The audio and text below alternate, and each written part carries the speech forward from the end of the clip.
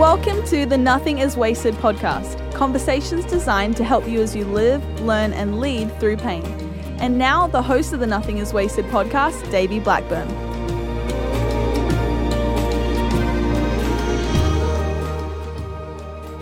Hello, welcome to the Nothing is Wasted podcast. My name is Davey, and joining me, our co-host, Mel. Mel, we have an incredible interview today with a lady that, wow, I can't believe we got connected to her. Her name's Alison Cook.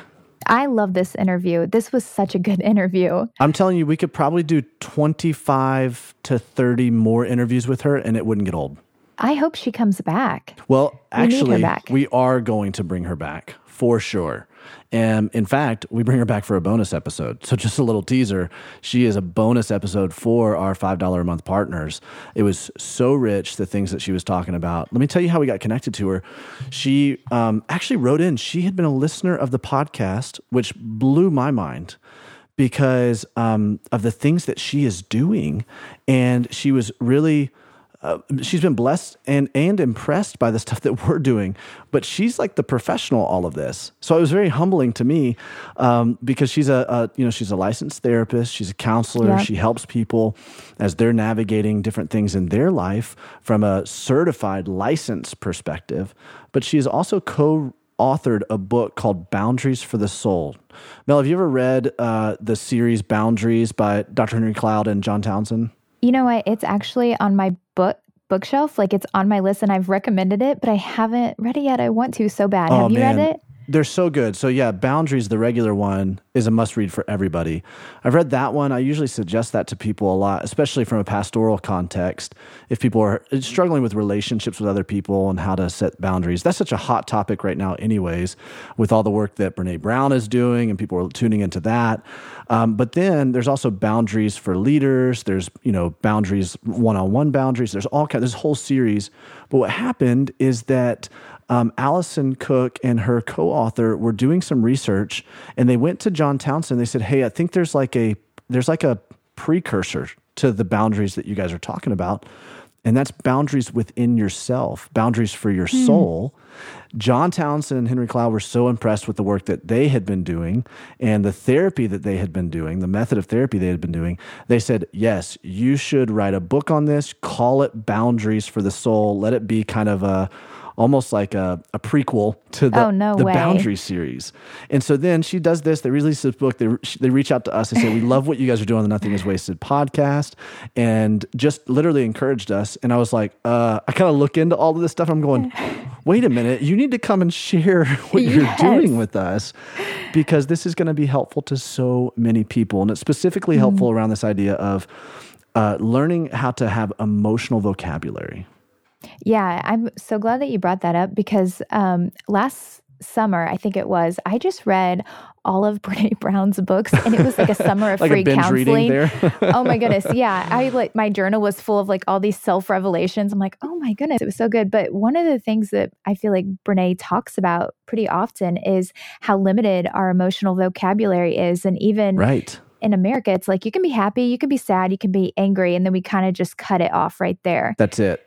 Exactly. But there's shame and there's guilt and there's grief. I mean, there's so many emotions that I even think Brene said we need to get our baseline to be about 30 emotions, our emotional vocab. And I feel like Alison really touched on that. And can you imagine that? Can you imagine having 30 different descriptors for what you're feeling? I don't think I have 30 different descriptors for what I'm feeling. It would take a lot of work for me to do that. You are a big old feeler.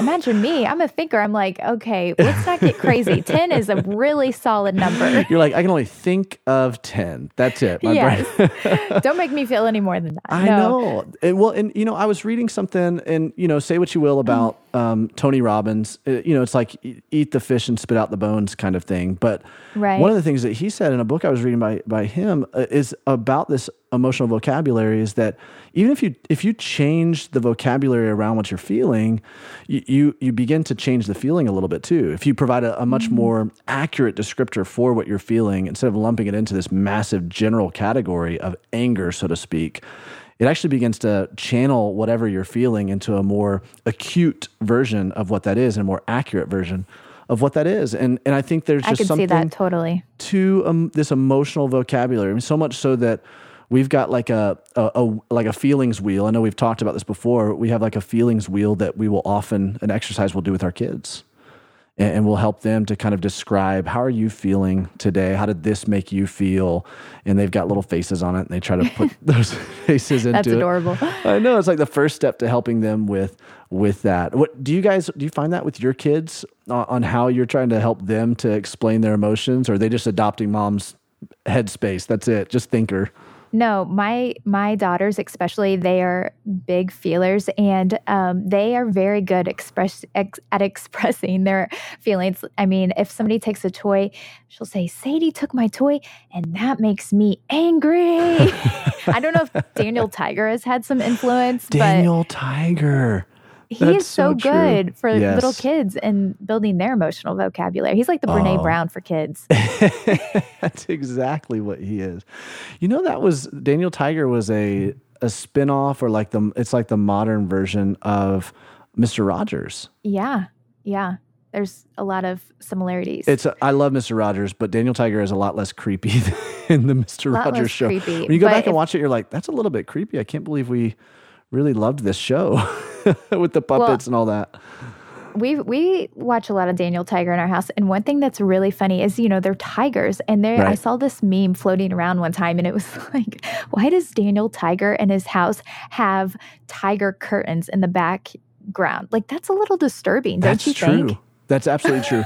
And I'm already not a Tiger fan at all in general, because my favorite football team is Alabama Crimson Tide college football, and the arch enemy is the Auburn Tigers. And over the past few years, the arch enemy has been the Clemson Tigers, because we keep playing them in the playoffs and stuff. So not a fan of the Tigers. Love Daniel Tiger, though. Love Daniel Tiger. Duly noted. Well, one thing that Alison says, too, in this interview... Thanks, Mel. Bring it back around to Alison. That's good. I'm here for you, Davey. I'm here for you. Thank you. One thing that I found particularly beneficial is she was talking about a change agent, and she was saying nobody changes based on fear, and or shame or guilt, and I've noticed that so much. She says that she's talking about boundaries for your soul. So she's talking about giving yourself compassion, giving yourself grace and kindness. But I feel like that is so helpful even in my parenting, is that when I want to help my kids grow or change, that, telling them, why can't you pee on the potty for the millionth time is not helpful. But when I step into the situation and I empathize and I extend compassion, that they're so much quicker to go on the potty next time.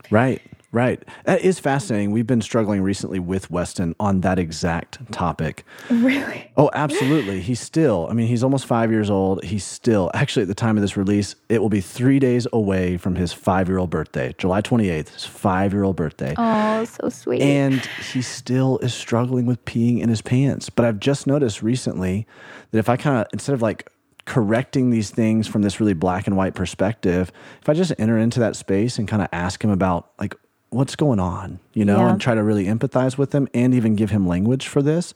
I noticed the very next day after I tried this exercise, it was like remarkable. It was a miracle. He was not only going to the bathroom in the potty, he was also, isn't it funny how as parents we say potty, right? I know, right? He was going to the bathroom. He went to the bathroom. In the toilet, but he was also excited about it. It's like he was like excited that he was pleasing us, because there was this like emotional connection that was preemptive in the whole thing. And so, I mean, maybe it just goes to show that whole adage, rules without relationship leads to rebellion. And the relationship aspect of things is kind of what we're talking about here. It's really understanding your own emotions, so then you can step in and help and empathize with other people's emotions and know how those things interact. And I love that this is helping yourself. Like, the boundaries for your soul it's not necessarily dealing with setting boundary lines for other people, but it honestly reminds me of when you get on the airplane and they're like, in case of a plane crash, please put the oxygen mask on yourself first before assisting other people. And so I really feel like this is what Alison really touches on all throughout this podcast. Right. And whether or not you think you've been exposed, probably if you've seen this movie, you've been exposed to the type of therapy that she practices, because this type of therapy was characterized I guess you could say, in a caricature in the movie Inside Out. I love that movie. It is so cute. It's such a great movie, but this is exactly what this type of therapy does to help bring language to your emotions. And so if you've ever seen Inside Out, think about that movie and kind of think about the personification of your emotions into little characters and how to name those things and put them in rightful places. And this is what Alison is talking about in this interview. It's awesome. It's incredible. Yeah, I'm excited for it. And it's also one of the perks of being a $10 monthly partner with us is that you will have access to the whole video of the interview that she does with us. That's right. So you actually see Alison and I, this was actually a remote call, but you see us on video talking to each other. You can go to nothingiswasted.com/partners and you can go sign up to be a $10 a month partner and get access to these videos. We're going to begin releasing more of these videos as we go out. We've got most of the episodes from here on out, but some of those won't be available. Most of them are available. So go to nothingiswasted.com/partners. And while you're doing that, make sure you go and rate and review the podcast on iTunes. We would love to hear your feedback. We'd love to hear your review. We love reading those. It encourages us. Follow us on Instagram, Nothing is Wasted Ministries. We're always having some behind the scenes, some giveaways. We've still got more books that we're probably going to give away here at some point soon. Whoop, whoop. I know. It's always a good day when you're giving away books. Just sharing the love. So make sure you go do all of that stuff. And if you have any questions, email us, hello@nothingiswasted.com, hello@nothingiswasted.com. We love to serve you in any way possible. Davey, I feel like joy in the movie Inside and Out getting to share this episode with all of our listeners. So enjoy this episode. You're going to love it. And here is Alison's interview.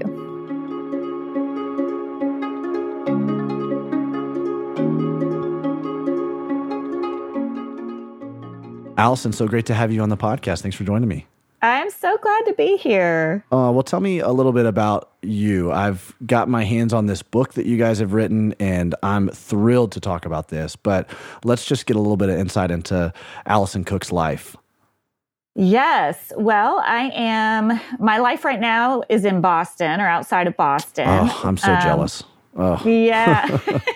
I did not grow up here. I'm not a Boston native. I'm actually from a small town in Wyoming. I'm one of the very rare people who can claim that state as their home state, but I've lived here now for most of my adult life. Okay. And I have, my husband's here. Our two kids are here. They're both teenagers. So we're kind of in that season of launching. Yep. Well, we've actually launched one for the most part, and then we're getting ready to launch the second. Wow. That's so fun. What a fun season. And also probably a nerve-wracking season for sure. It's busy. Yeah. You know, it's so interesting when you talk to parents.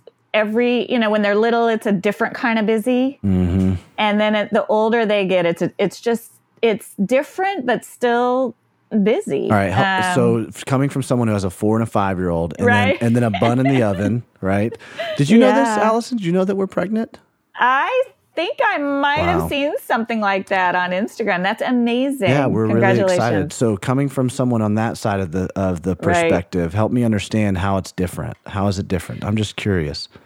Well, I love it. I love teenagers. I always have. So I love it. It kind of depends. Different people, as I've come to know different moms, they love different seasons. Right. It's a lot more driving until they get their license or until they can do that on their own. So there's just a lot more chauffeuring. Yeah. Because they just are busy. There's so many activities. There's so many things to do. And the benefit of that is it's great talk time. Yeah. It's what you're in the car. Honestly, my husband and I the other night were like, do we really want to get her a car? Because this is when we really get that precious time to hear about the day. But on the other hand, it's like, I spend hours in the day, driving. Yeah. Yeah. So there's a lot of that. And then I'm just amazed by what's expected of kids these days at school. I look at their homework and I'm like, I was doing stuff like this in graduate school. Right. So they have a lot of pressures on them just from a lot of fronts. Mm-hmm. And so there's a lot of kind of higher order conversations you're having and nuances and, you really realize your own, boy, I better be on top of my own stuff because they see it now. Right. And But it's a lot of fun too. It's a lot of fun. You're kind of launching them to be more peers, and you kind of, it's a funny stage where you realize, wow, I'm looking at you going, you actually know more about this than I do at this point. Right. So I need to acknowledge that. That's a scary thought too, isn't it? Yeah. It is. The teenagers, I've spent some time youth pastoring, and then for a while as a pastor, we had youth ministry. And so we were kind of popping in and out of there and interacting with teenagers. My wife still has a handful of teenagers that she pours into. I've got a couple of them that I pour into, and they are facing some tremendous pressures that are different than when I was growing up, when you were growing up. You've got the social pressure with this whole idea, social media as one of the major driving forces of this thing. And it's it's crazy.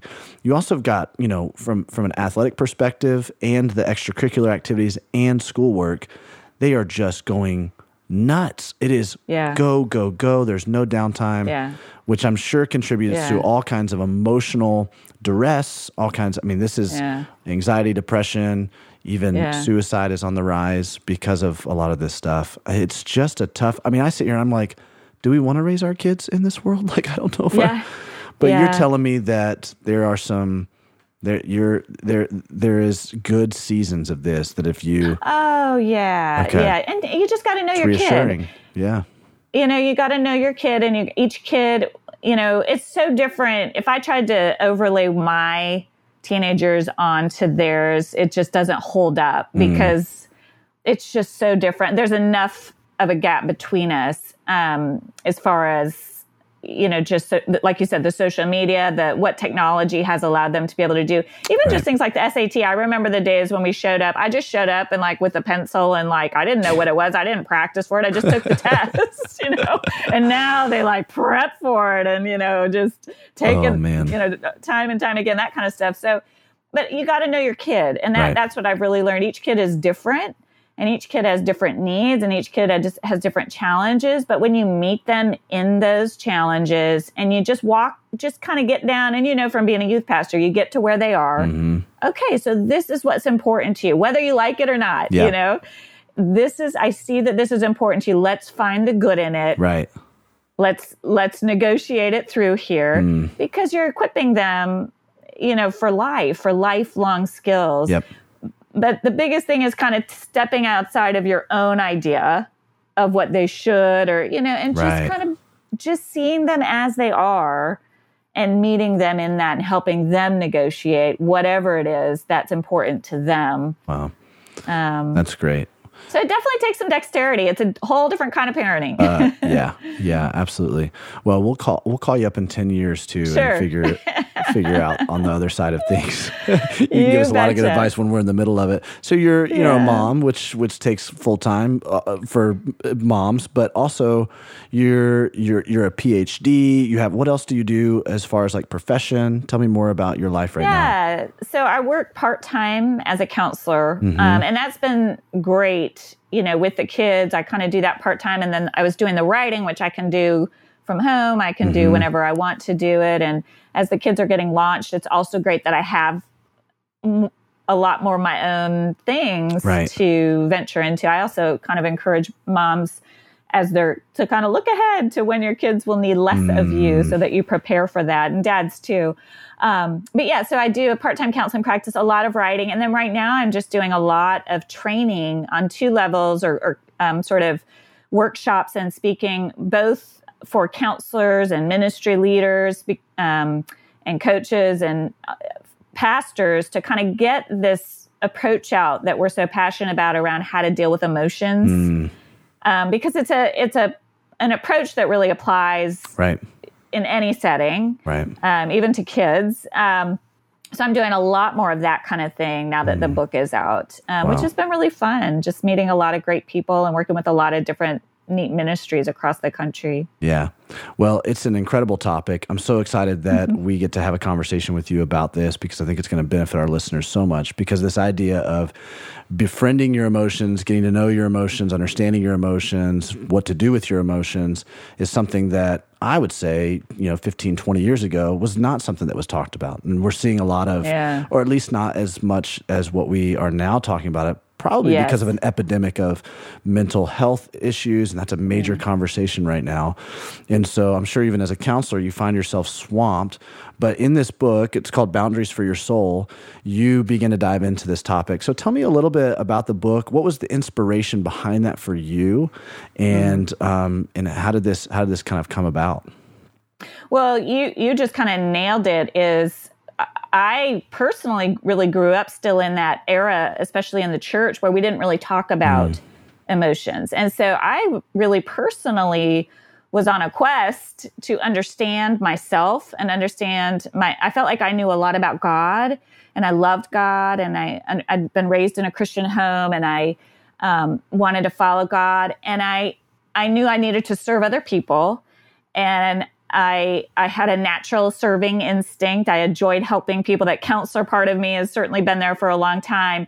But I had no clue how to understand myself. And I do agree with you. There's been sort of a surge in sort of this need to know yourself, right? And different tools for doing that in the last, maybe, 5 to 10 years. But for me, it was still, when I was in graduate school, really wrestling. Part of my studies, where I studied counseling, and then I went on to study psychology, and really psychology was talking about, statistics and numbers, and it was like, this isn't connecting with my soul. Yeah.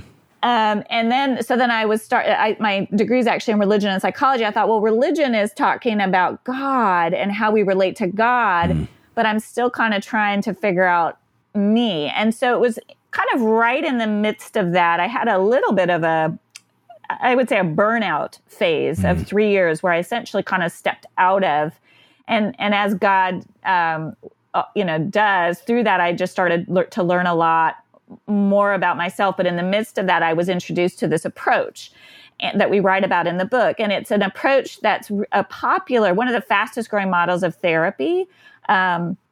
And it's spiritual in nature, which is unusual in that it's not Christian, but there's a real emphasis in this approach that we are spiritual beings that have an innate bent toward healing. And just as the body is sort of inclined toward healing, given the right soil and just the right ways it can heal itself, so can the soul to some degree. And so this approach kind of builds on that, and it just really clicked in with me and worked. But it wasn't Christian, and so my co-author and I, Kim, were like, we need to figure out how to integrate this with Christian faith and practice, because this is a tool that people in the church need. And so that started about a decade ago. We started teaching on it. We started doing retreats all over the country, and then we started out of that.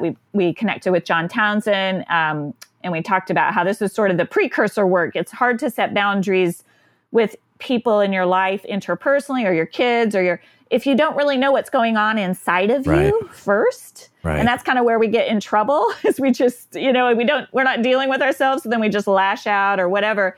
And he totally agreed. And so that's where we kind of zoomed in on that interior work that needs to go on inside of you to get clear about your thoughts and feelings, so that you can have healthier relationships with others and with God. Wow.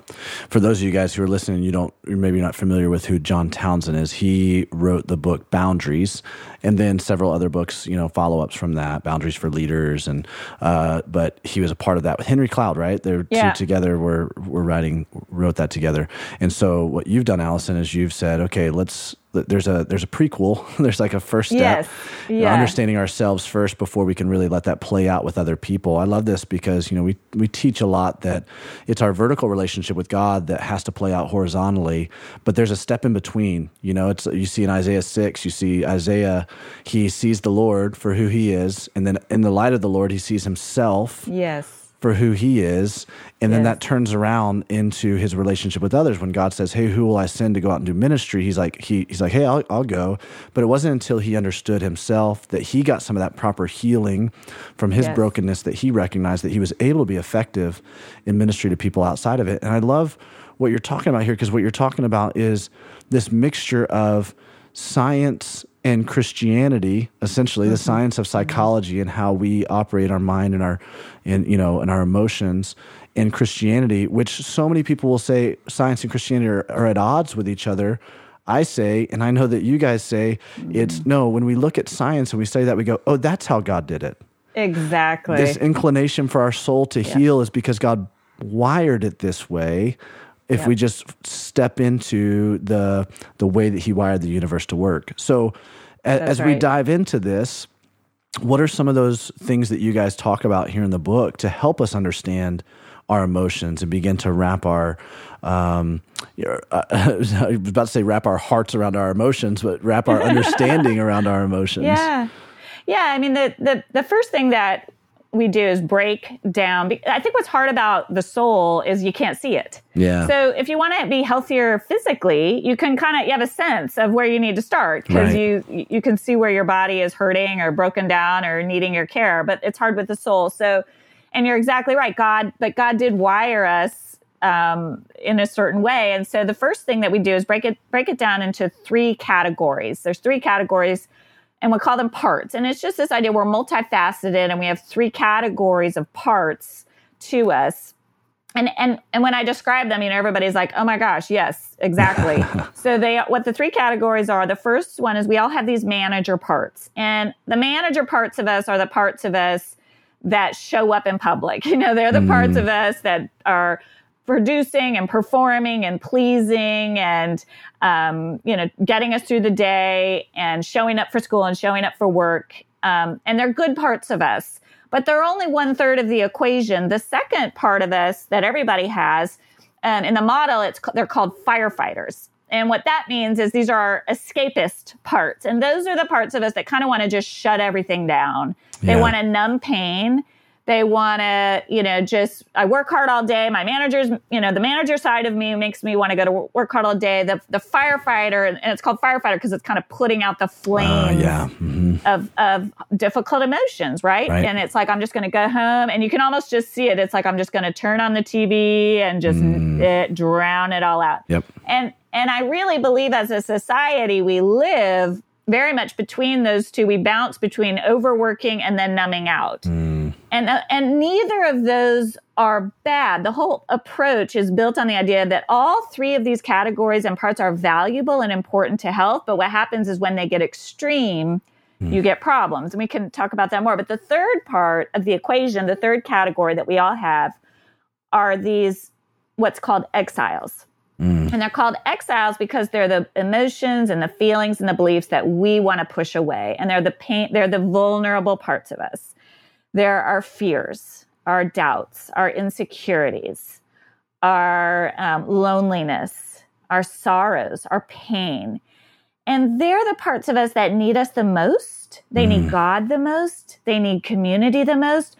But they're the parts of us that sort of get lost. And they're called exiles for a reason. We shove them aside and we just keep working harder, or we check ourselves out and we're not actually giving ourselves and those parts of us the care that they need. And so the whole approach is to finding healthy balance between the 3. There is a time for work. There is a time to play. There is a time to kind of just let your mind go for a while. Right. And there's a time to really care tenderly for the vulnerabilities and for the pain that we all have. Yeah. And that's the goal, is to find that healthy balance internally.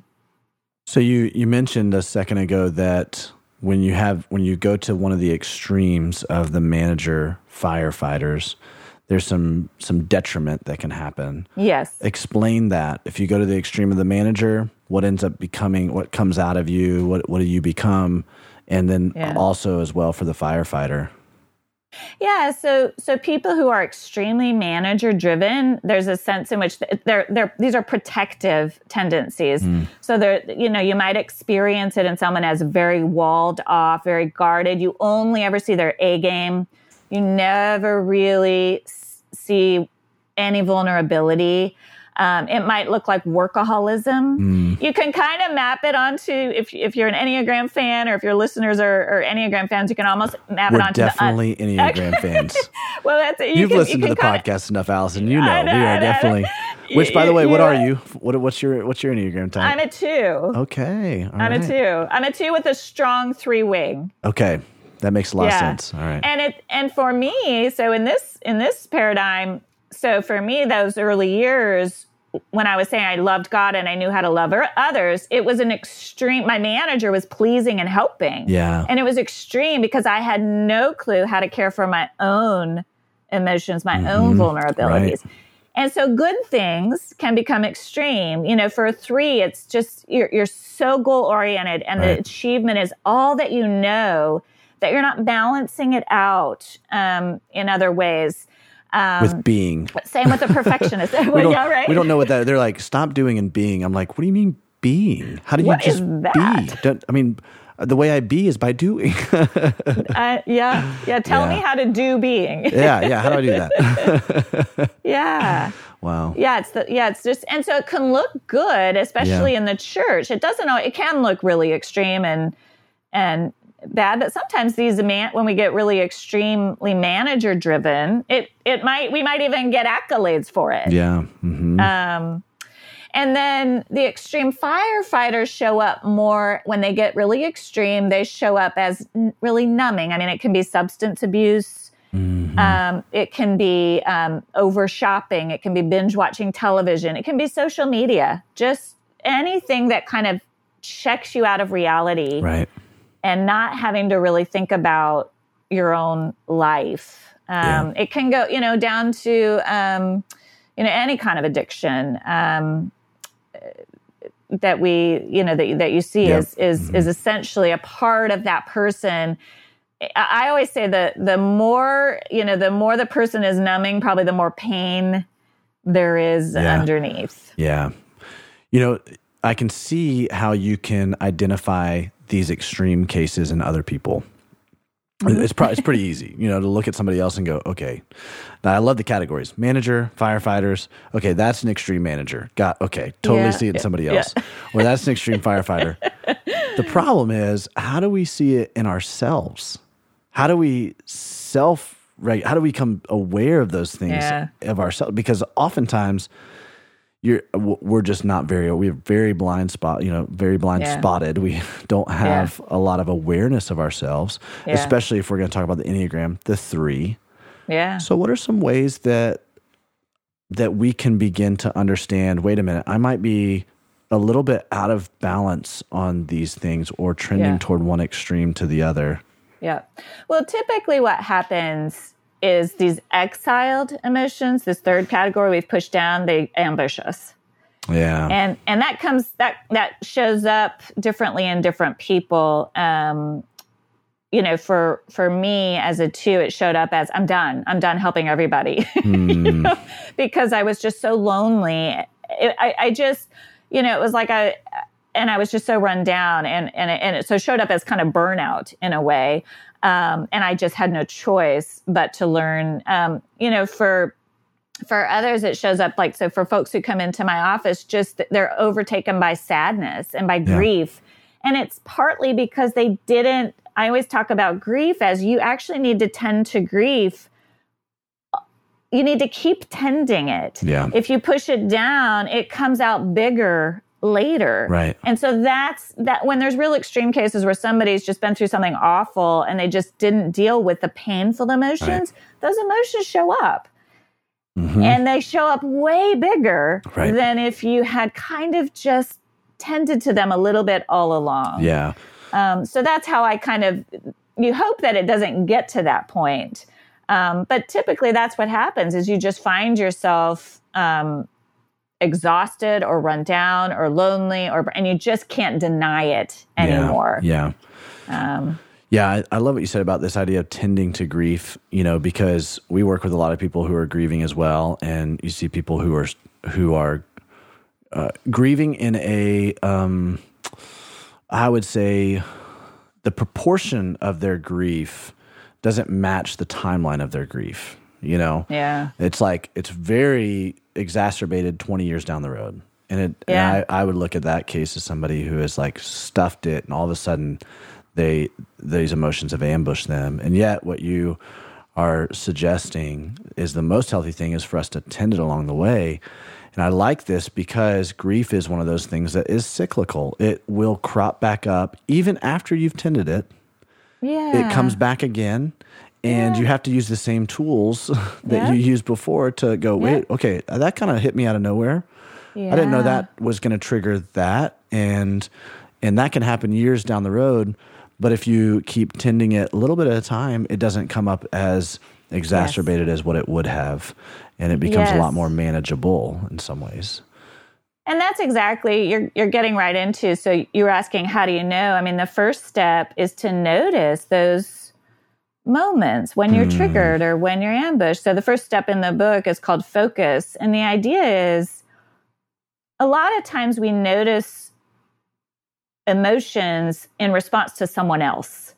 We get triggered. We say, that just triggers me, or that makes me so mad, or that just... And what we encourage people to do in the book is use that as an opportunity to notice what's going on inside of you. That's great. Yeah. Right. And so what is that person? And I've really worked at this a lot in my life. Like, instead of immediately going, what's wrong with that person? Wait, what is that stirring up inside of me? Oh, gosh, there's some feeling of insecurity, or there's some feeling of doubt, or some longing. I see that they have something and I wish I did. So instead of just immediately either, hating yourself that you feel this way, let's say it's envy, and you're like, oh, I just shouldn't feel that way. We say focus. And it sounds so counterintuitive. Why would I focus on my negative emotion? Why would I focus on my envy or my doubt? Well, you focus on it not to stay in it. You focus on it to observe it, to understand it, to see what it's about, because it's probably not about that other person. It might be a little bit, but it's probably more about something inside of you that needs your attention. So it's really learning to start to pay attention. And then the second step that we go into, and it's so great when you're talking about grief, is befriend. Because our first thought is, I just don't want to feel that way. I hate that I feel that way. Yeah.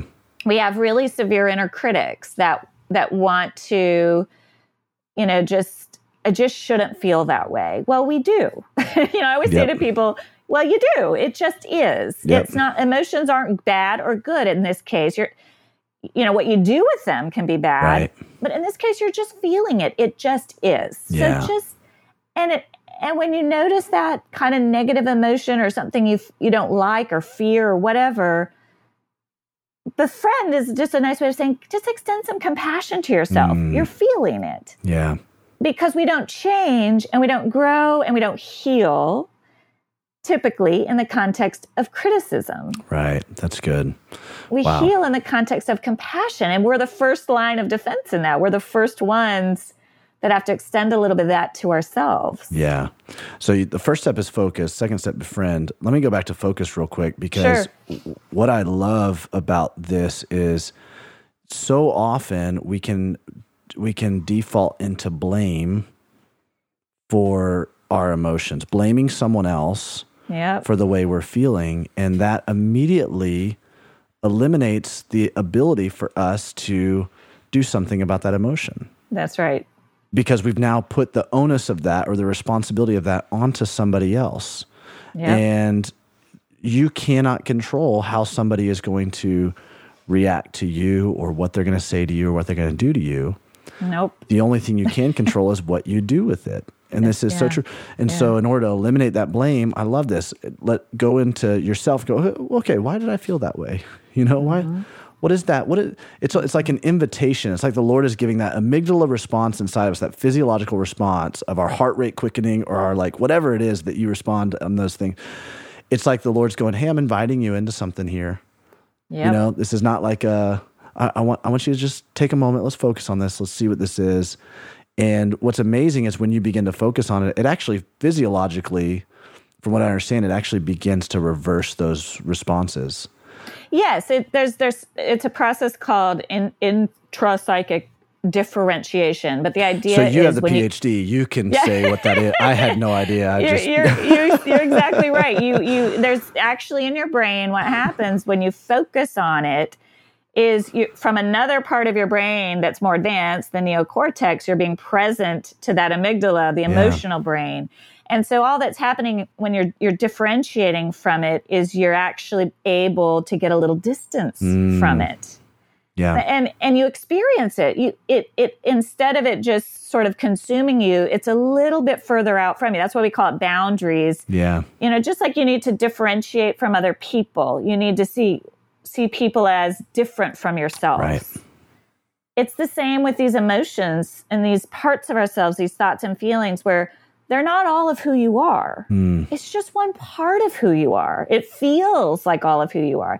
And a lot of times when you do that step, when you differentiate, let's say from anger, you'll realize and you'll start to get to know it and realize, a lot of that anger is about what this other person did.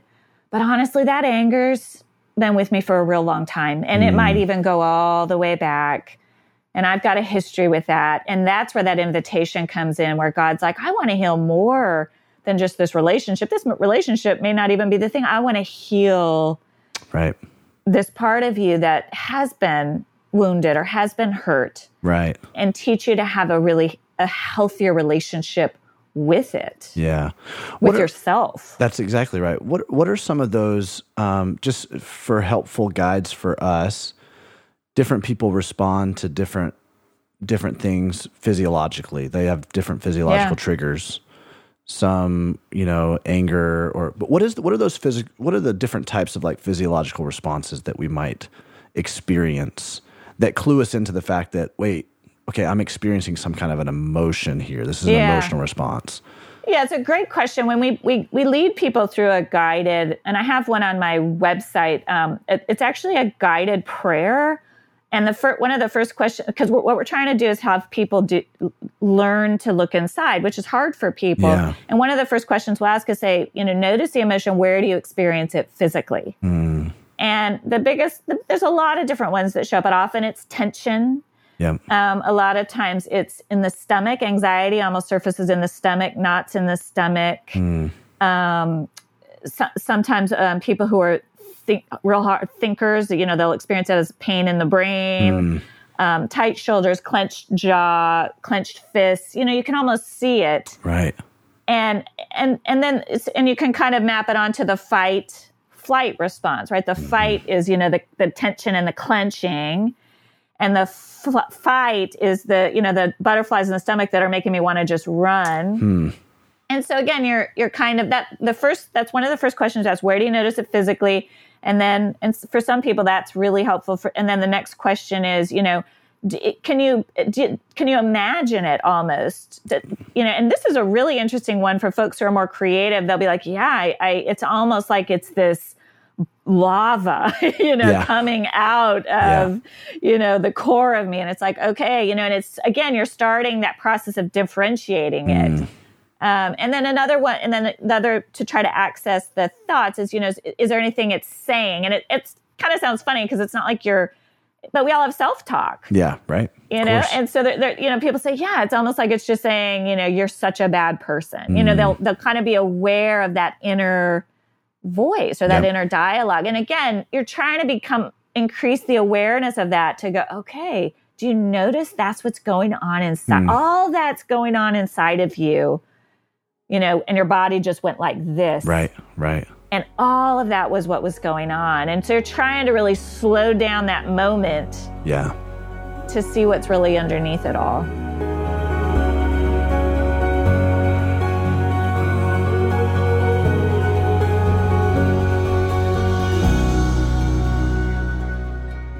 Hey friends, I want to take a quick break here to make sure you know that you can hear more from Alison on our August bonus episode. For our $5, $10, or $20 a month partners in August, you can access this episode to hear Alison talk more about this topic of emotions and boundaries, but specifically how they play out in relationships with other people. We all have people in our lives that can be difficult to deal with, so this episode will be helpful to so many. You can head over to nothingiswasted.com/partners and sign up to make a monthly tax-deductible donation of $5 or more to access this and all the other bonus episodes we have. Before we dive back into our current conversation with Alison, listen to a short clip from her bonus episode that will release the first week of August.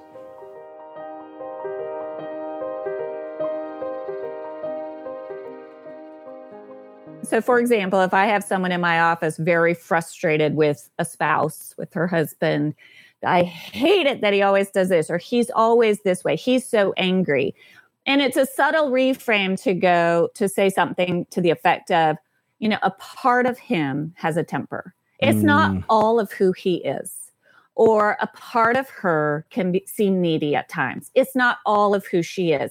And when you begin to see through that lens, it shifts from criticizing the whole person to recognizing this person I love, or this person, who's in my life, has a part of their soul, a part of their personality that is hard for me.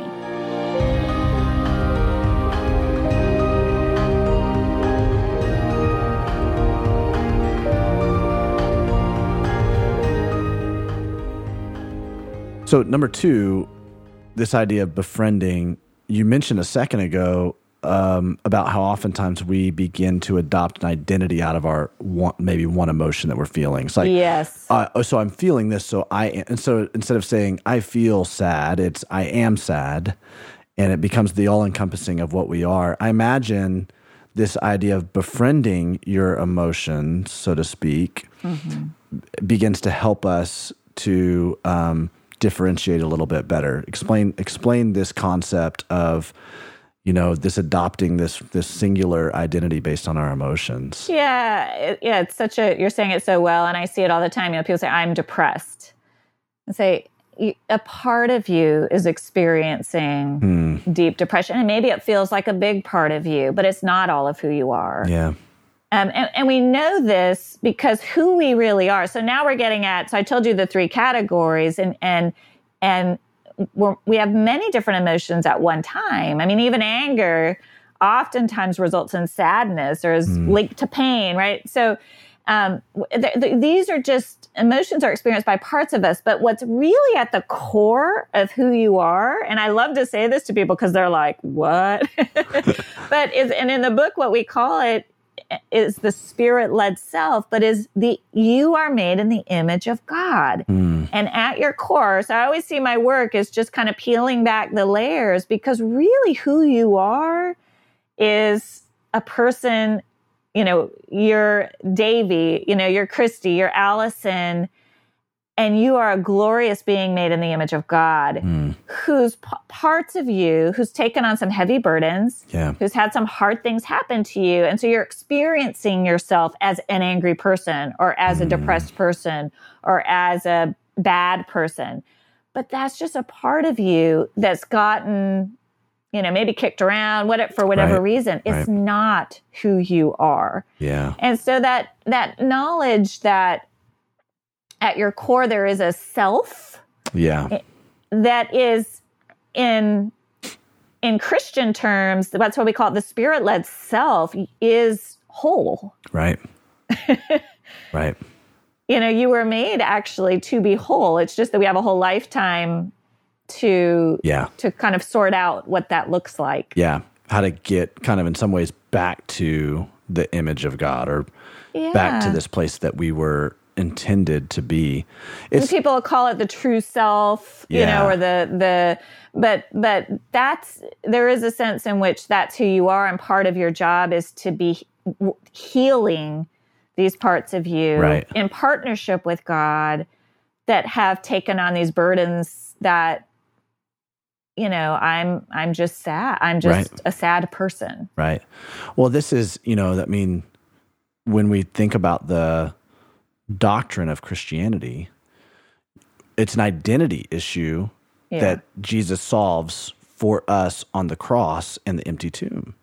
Yeah. So when we are saved, he's going, hey, I'm adopting you right here as my son and daughter. Yeah. You are not this anymore. You are this. So it's an identity issue first. And yet at the same time, we don't automatically from the outside become that. It's not Correct. whoa, there we are. You look at this story of the children of Israel. They're rescued out of Egypt. Yes. They're now, God says, I will make you my people. You will be mine, right? Yeah. And so he's made them into a nation of his own, but he sends them on a journey for 40 years, wandering around the wilderness. And he's trying to help them get an identity that is whole with him. Yeah. Yeah, you're exactly right. You have the whole first 3 chapters is we're trying to build up this what does it mean that the Holy Spirit comes to live in you? Yeah, wow. And that at the center of you, Henry Nouwen talks about it, Cloud and Townsend talk about it, different Christian psychologists have talked about this idea that there is at the center of us a space where the Holy Spirit resides, where we have what it takes. And it's not that it's magic. Yeah. It requires some work, but we do have what it takes to lead. And that's what I like about this idea of these parts of us that are almost like little children. They're stuck back, they've been hurt and they're kicking in the sandbox and they're mad, but they're really good parts of us. Wow. They just need that leadership that we can provide because of who Jesus is in us. Wow. It's a tender way of being with yourself. It's a more compassionate way of being with yourself. Yeah. This is like is it the Pixar Disney movie? Which one? Yes. Inside Out? Yeah. That's so funny. So the Inside Out movie was actually loosely based on this model of therapy. It's called Internal Family Systems. And what the guy who developed it realized is we're sort of like a little family. Mm-hmm. Our thoughts and feelings are sort of like this little family within us that we have to learn to parent. Yeah. And so just like a family, families have to figure out how to create a space. We were talking about this early. Family systems therapy helps families go. There has to be a healthy role for each member of the family so that there's harmony. And if one member of the family is really causing trouble and is taking over, that's not healthy. But if another part of the member of the family is getting sidelined, you've got to work to make sure every member of the family, and the bigger the family, the harder that is. Well, we have a little family inside of us, and that's what that movie depicts so well, and they're valuable. And then Kim and I, when we were going through the book, we're like that. They don't show that really at the headquarters is the Spirit, the Holy Spirit led self, right? Wow. Leading, all the different thoughts and feelings just to kind of to harmony and wholeness. Yeah. Man. Okay, so number 1's focus. Number 2 is befriend. Is there a step 3 then? Yeah, so there's 5 total. Step 3 is to invite. This is kind of, we were getting into this, invite Jesus to draw near. And so really we're just encouraging people. So if you have to show compassion toward the feeling you're having, even the feeling you don't like, and so you're connecting to that part of you with compassion and then inviting Jesus to be with that part of you, because we know Jesus comes in with compassion. Right. And so just a lot of times people, depending on how they were raised or their experience, have this idea of, I've got to fix myself before I can go to God, or I have to pray this emotion away. When really it's like, again, it's this whole idea of, God, I don't know why. We talk a lot about curiosity, getting curious about it. Oh, that's so good. And so talking to God about it, instead of like, oh, God, just make my anger go away. I mean, it doesn't, but God, here's that anger again. Yeah. I see it. Here it is. It's like you're holding it out to him. Show me it's like you said, it's that invitation. Show me, teach me about it. What's going on with it? And there's all these steps we'll take you through in the book, because some of this might be related to past wounds. Some of it might be present. So that's the invite step, is really inviting God into your emotions and into your thoughts that aren't true, but you still are carrying them for some reason. So just, you've got this, resource of saying, show me. Yeah. That idea of curiosity, I love that. I'm reading a book right now. It's not a Christian book by any means, but it's one that's fairly popular right now. Principles by Ray Dalio. Oh, yeah, I've heard of that. I haven't read it. He talks about, he's listing out all of his life principles and all of his work principles. And in life principles, he talks about this difference between being open-minded and closed-minded. And he says the key to being open-minded, and the indicator of someone who is open-minded, is someone who is curious. Yeah. Someone who is humble enough to recognize I don't know everything. Yeah. And so I need to invite other people's, observations and other people's opinions into this. And I'm curious, so I'm going to ask a lot of questions. Exactly. Whereas someone who is closed-minded is defined by someone who is making, statements, declarative statements all the time of their own opinions or whatever. And this is what you're talking about. This idea of curiosity is saying, hey, God, I don't know how to deal with this. Yeah. And so help me understand this. Help me to, and you ask questions of God, which opens up your heart and opens up your soul to be able to experience the healing that he wants to bring in that.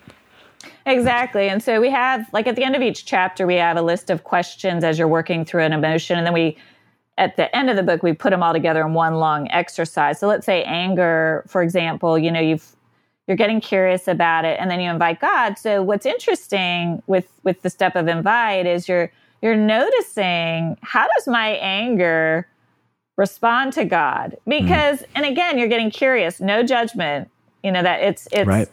Maybe your anger is like, I don't like God. God didn't, and you love God, but this part of you is like, God let me down. He did not protect me.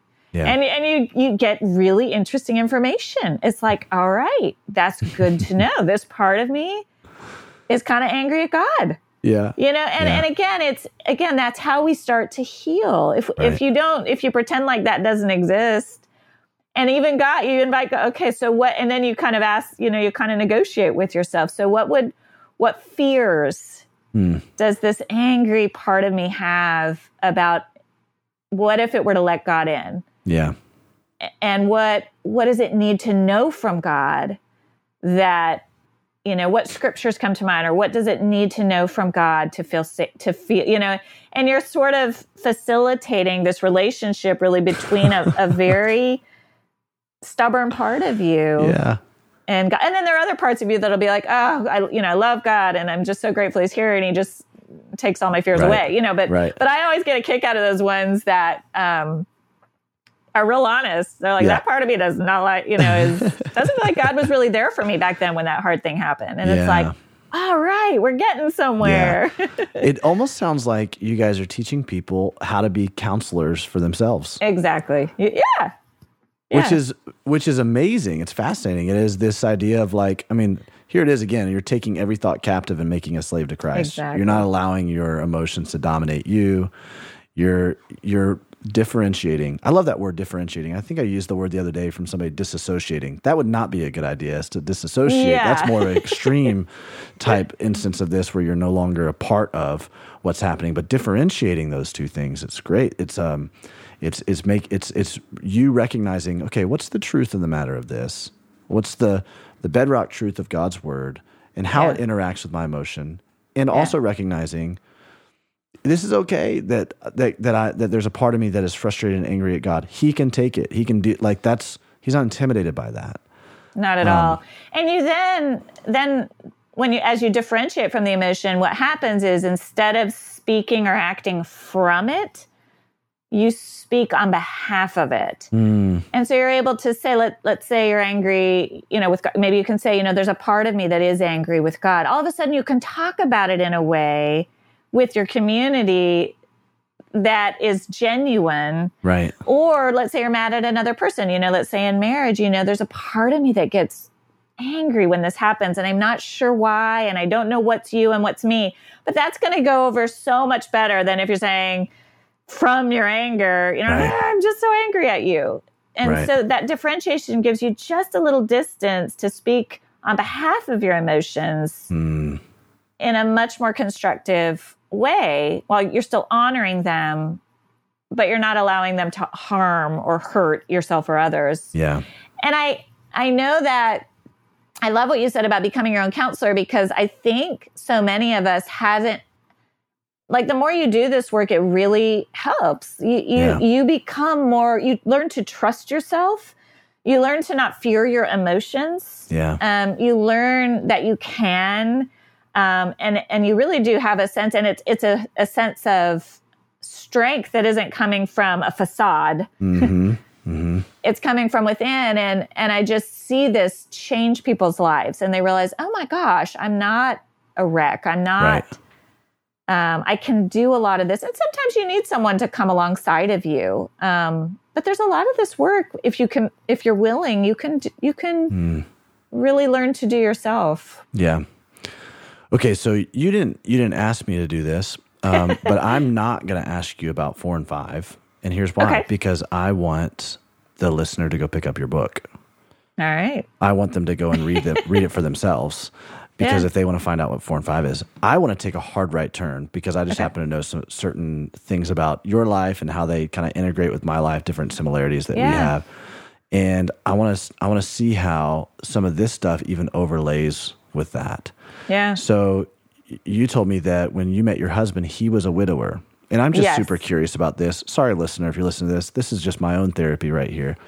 I want to know, just as you guys were coming together, what was that like? Did he already have kids? Was there a blending of the family? What was that scenario like? And then how have you seen his journey of healing?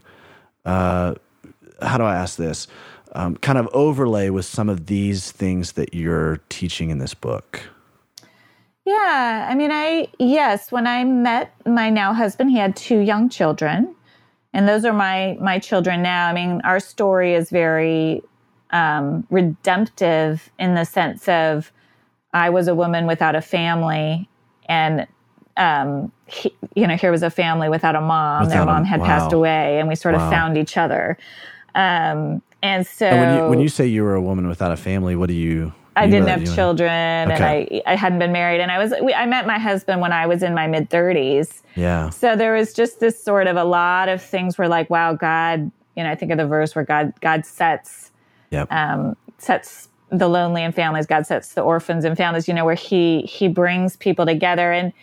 And when you come together, as you know, Davey, and so much of what we've been talking about does play in, because you have to create space for a lot of different experiences within the family. And each person is experiencing different emotions, and the emotions don't always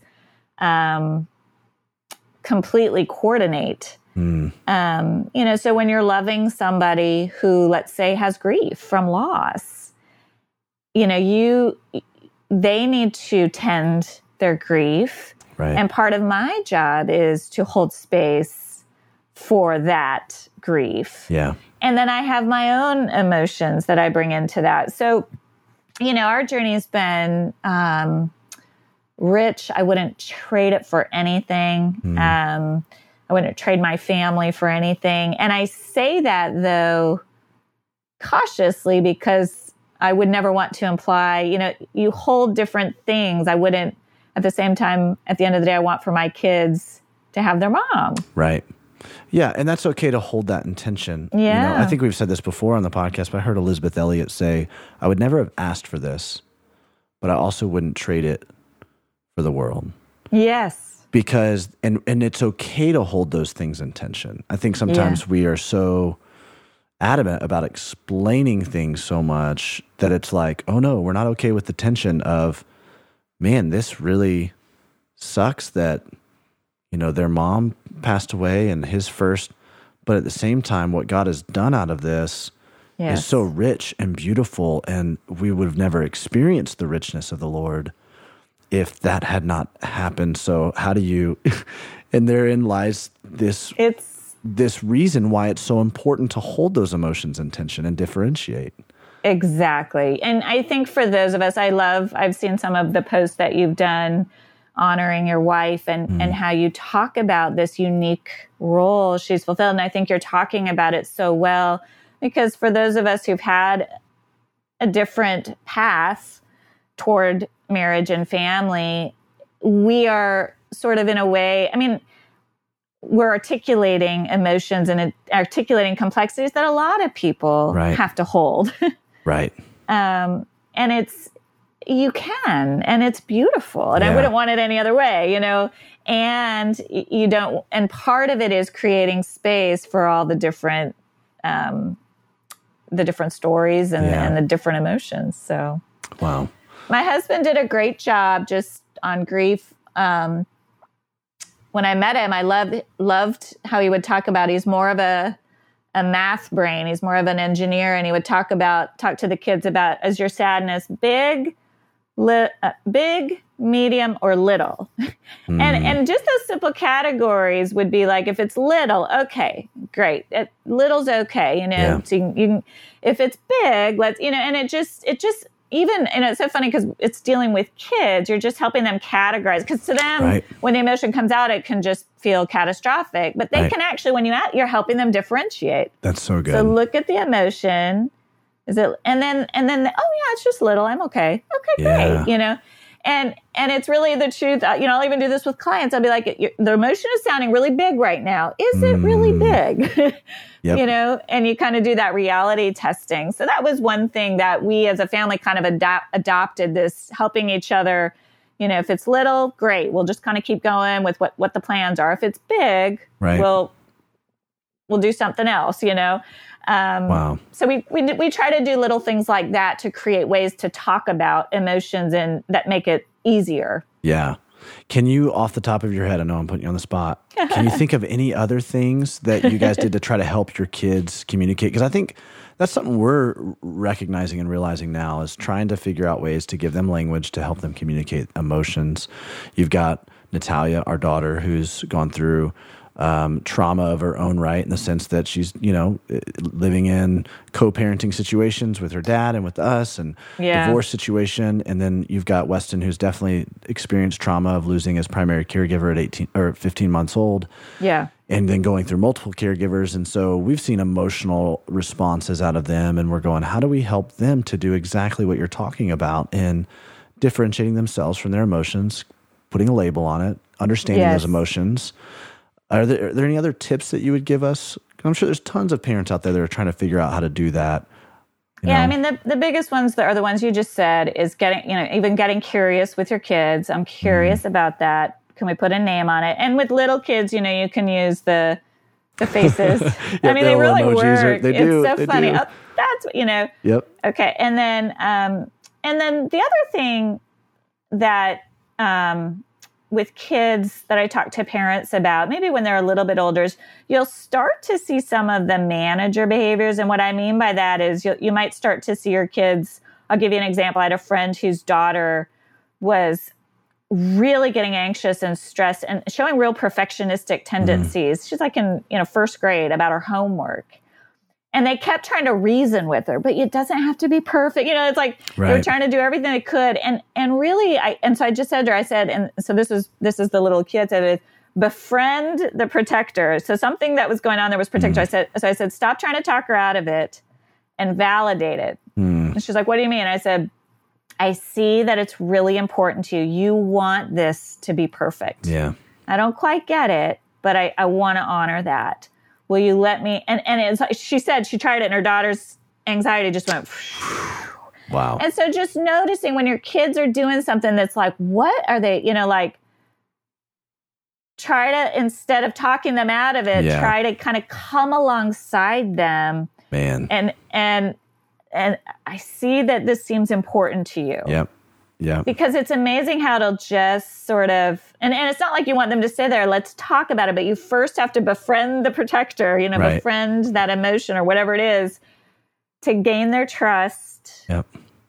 Until they'll let you into what's going on underneath, which is usually much more vulnerable. Right. Yeah. Wow. This is like a whole nother topic of not only just understanding your emotions, but how to come alongside somebody else.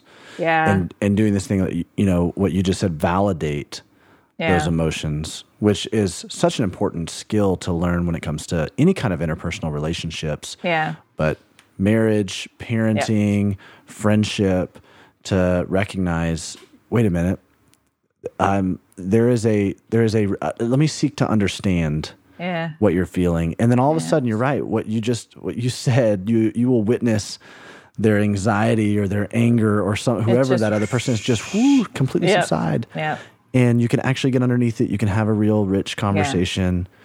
Now, if both people are committed to that, in marriage, it works really, really well. It's really hard if one person, and so this is the kind of thing where we kind of have to help it, because that it really helps grease the skids in marriage for sure. Yeah. Is when you can just pause long enough.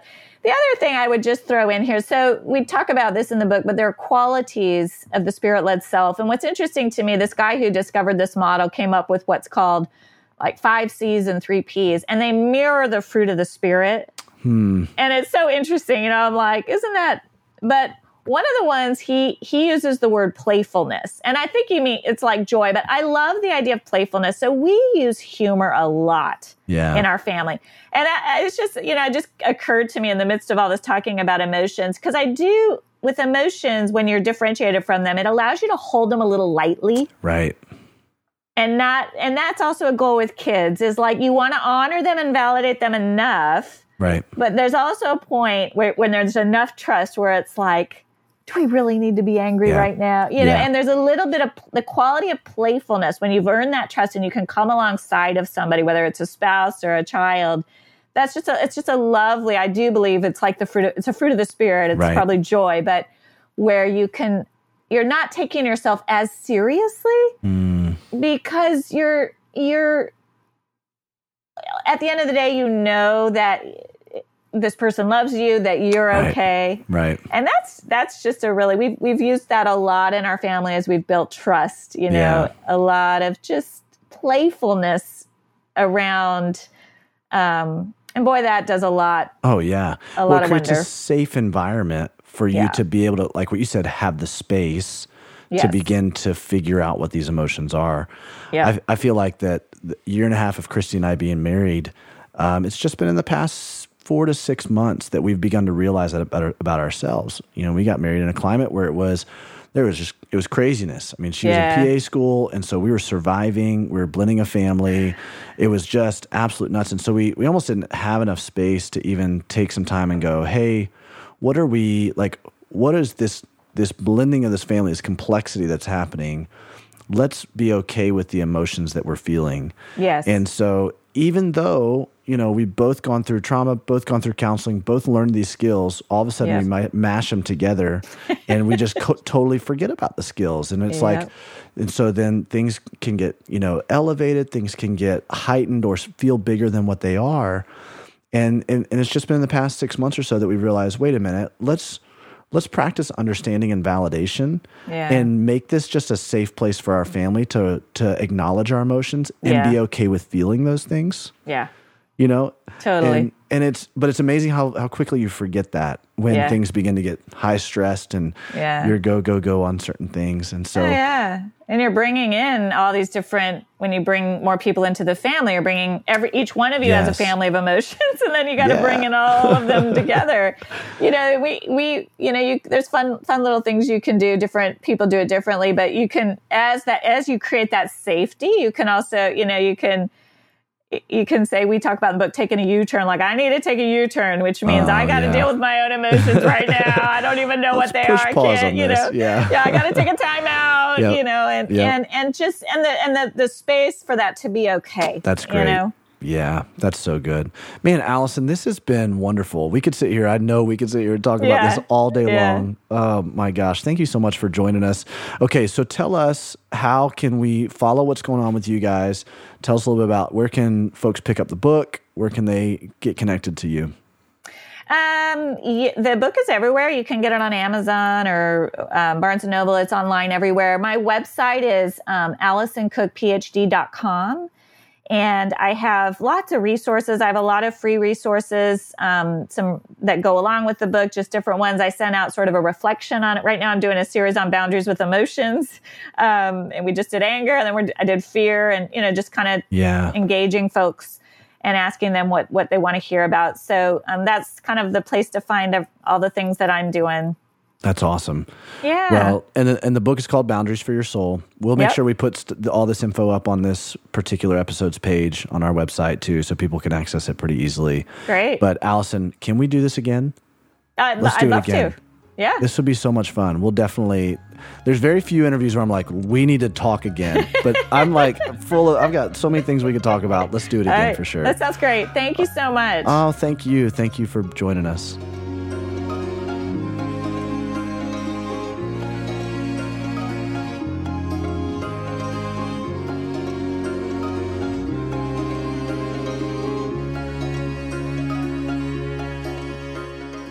What'd you think, Mel?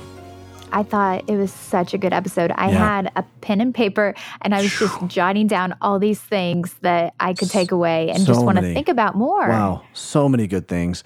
And you know what's really cool is we're working on some things with Alison right now to try to bring her on more often. So that would be wonderful. I mean, she's just got so much insight. So we're not sure exactly what that looks like. But stay tuned because we've just kind of had some off-the-cuff conversations with her. We're just really excited about kind of maybe starting a little bit of a loose partnership with what she does. It's so cool. Yes, so Alison, cool. We would love to have you back. So again, the book is Boundaries for Your Soul. Boundaries for Your Soul.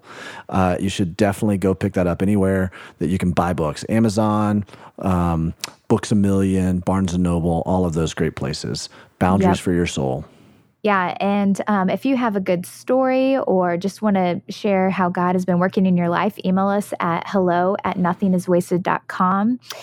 We also want to thank Ryan at Sleeping at Last. Thank you so much for providing the music for the Nothing is Wasted podcast. You can download his music at iTunes or any place that music can be downloaded. So thank you, Ryan. Yeah. And before we sign off, listen to this little teaser from next week's episode of the Nothing is Wasted podcast.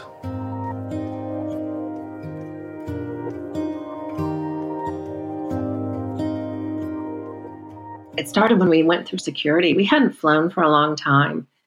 And, I was kind of being the mama and taking care of the kids, like, okay, guys, getting through security. And I turn back and I hear the metal detector going off.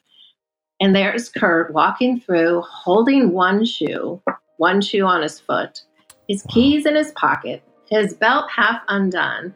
And he just couldn't, there was too much happening going through security and he could not process it. And it was kind of at that moment, and we held up security that day. Yeah. And it was on that trip when I really became aware, hey, something's wrong.